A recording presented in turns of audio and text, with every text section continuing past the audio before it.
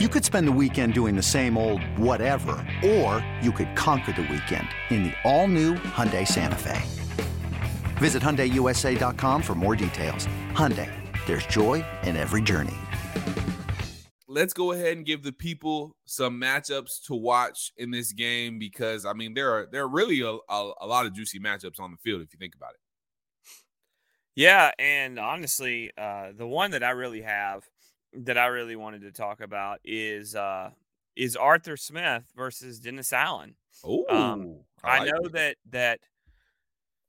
and I get it. I know that the DC for New Orleans is now Chris Richard and Ryan Nielsen. I know that they're co-DCs, but I think Dennis Allen is going to have a big impact on what they do, and probably does each week. One of the things that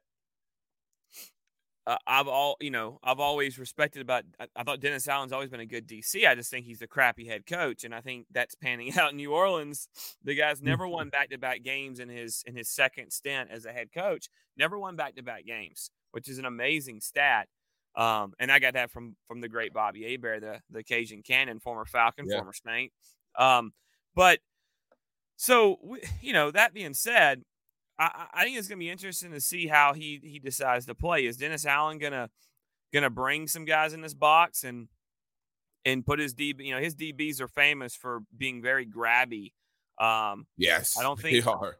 Not sure if Marshawn Lattimore is going to play. I think he didn't practice the other day.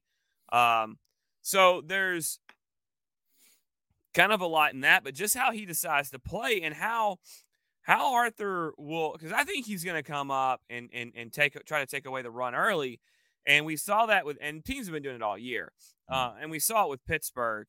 And Arthur came out in that first half and said, okay, well, if this is what you want to do, I'm going to throw the ball around. And I think it would have worked because we had guys open and, at times protection didn't hold up and Marcus flat out missed some guys. So I think it's going to be interesting to see how that plays out for me. With these two going against each other, I think they're both good minds as offensive and defensive guys. Again, told you, I think Dennis Allen's a good DC. I think he's a crappy head coach, and that's not. Some guys just don't do it well. I think we're seeing that around the league. It looks like I don't want to sit here and blame Todd Bowles for some of the issues in Tampa, but this team suddenly got old after a year. I mean, it does happen like that in the NFL, but I think injuries and I think allowing, and I'm not trying to go into this. We'll go into this one in Tampa, but I think allowing guys to do what they want is a detriment. Yep. I mean, can be a detriment to teams. So I think that's partly what's kind of happened in Tampa, but these two teams are so even as far as rankings. And I think the Saints have probably on paper a better defense. They do have guys banged up. Again, I look, Cam Jordan's health is in question. Pete Werner's, Marshawn Lattimore. Marcus Davenport's always been hurt. I think he's back now.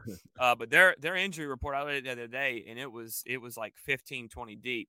But so that hurts their depth. And then you just go and you look at the ranks, and these teams are so close. So this is the 16th ranked scoring offense in Atlanta versus the 17th ranked scoring defense in the Saints. So they're in a dead heap. So that all that being said, I just think that coaching could come a big play into this, and how what the original game plan is, and how you adjust to the other team's game plan, and vice versa, and play calling. I think it's going to be a really big thing, and I think that's a matchup for me that watching these guys go head to head is going to be kind of an interesting thing to watch play out on Sunday and in the Caesars Superdome. I think you're exactly right. The coaching matchup with two teams that, like you said, are pretty evenly matched. It's going to come down to how you make adjustments as a coach. What kind of scheme you're doing and how effective that scheme can be against the other coach's scheme. And I think we're in a good position when it comes to that because, like you said, Dennis Allen, no shade to him, but he hasn't won 2 games in a row as a head coach. Arthur Smith has. And it feels like, Arthur Smith gives you an advantage on Sundays when it comes to coaching. And you can see that just as far as what he's been able to do with this roster, or the wins he's been able to get with the roster he's had the past couple of years, because the rosters haven't been great. But he's worked with what he's got, and, he's done pretty well, all things considered. So I feel good in that regard as far as, who has the coaching advantage. I have to definitely give that to Arthur Smith. And again, it's no shade to Dennis Allen. I just think we have a better guy on our sideline.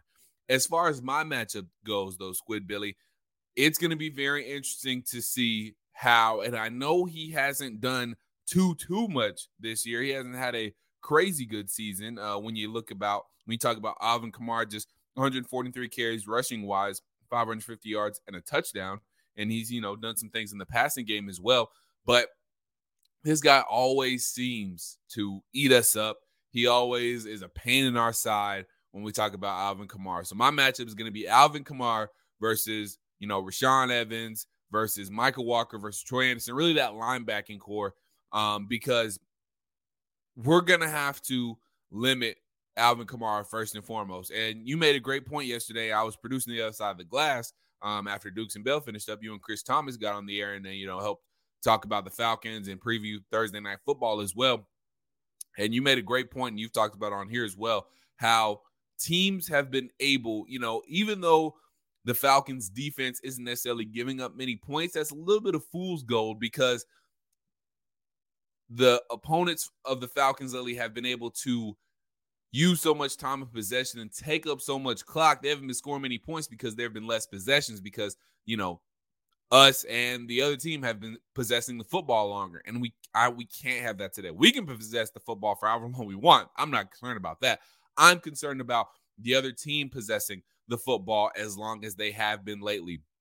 So that means stopping the run game, getting the defense or getting the offense in obvious passing situations and just not letting them run the clock down on you, almost taking up a whole quarter every time they get the football. So that means taking away the running game a little bit. And, those short check down passes to Alvin Kamara, you got to make the first tackle. When you get that first contact on him, either at or behind the line of scrimmage, you got to take him down. So guys like Rashaan Evans, guys like Michael Walker, guys like Troy Anderson, Lorenzo Carter, they're going to have to make the first tackle. Like, they're going to have to, when you get them, you're going to have to get him to the ground. Do not let this guy get yards after contact or anything like that. So that's going to be a big matchup for me, is Alvin Kamara versus, kind of the start to the second part of this defense and the linebacking core. Yeah, when it comes to Kamara, one thing is that I don't want to say that he hasn't been good against the Falcons, but he hasn't been great. Yeah, he's been hurt a lot of the matchups too. Well, no, he went out the first, well, not this game, yeah. He went out, and I remember in 2017, Debo knocked him out early in the game on the opening drive. But in 11 games, he's had over 600 yards rushing, which is really, that's okay. And that same amount of time, he's had 49 catches for 375 yards. But the number for me that I look at is he's only got 3 touchdowns in his career against the Falcons. He's a threat no matter what. He's a great, he's a really good player, great, whatever. And I'm not knocking him, but, you look at his year this year, he's only got 3 touchdowns on the season. Yeah. So he hasn't had the year, his last few years haven't been. I think last year he had a good year, but I think the year before he didn't have a touchdown or something. Maybe only like 1 or 2 touchdowns all year. So he's a guy that, has hurt us at times, but I don't expect to see Mark Ingram. So I think, Dwayne Washington is a guy that they've got on the roster along with former Cardinal David Johnson. And I think they're going to try to run, because that's what has happened to this Falcons team, as teams have been able to run on us. Right. Like we talked about. But they're the 22nd best run offense. So this is a matchup that could help the Falcons, as a Falcons run defense versus, it's another one to look at. I think I'll take your Kamara and kind of go a step further and add to it. I'm not stealing it. I'm just adding to your, how we play up front against them. On the defensive side, can we stop? Can we hold them off? And it's the same for the other side. Can the Falcons? This is a pass rush in the pass that's giving the Falcons problems. Now they've only got 28 sacks on the year. Marcus Davenport's only got a half a sack, and Cam Jordan, and again, he's both these guys I think have been banged up, but Cam Jordan's only got 5.5 himself. Now David Onyemata and Shy Tuttle are two bigger dudes at 6'3" and 6'4", and both at 300 pounds in that middle. How can Elijah Wilkinson's expected return, along with Dahlman and Lindstrom, how are they going to handle in the interior and keep guys like Werner and Demario Davis from coming through untouched or maybe get to the second level up on those guys? So it's going to be interesting in that aspect. Yeah, most definitely. And I mean, at this point, when you talk about the Falcons running the football, I feel like we can kind of run on whatever team we've shown that. I mean, we've basically had the fourth best rushing offense throughout the entirety of the year. And it's really going to come down, as we know, to how the Falcons are going to be able to pass protect and throw the football.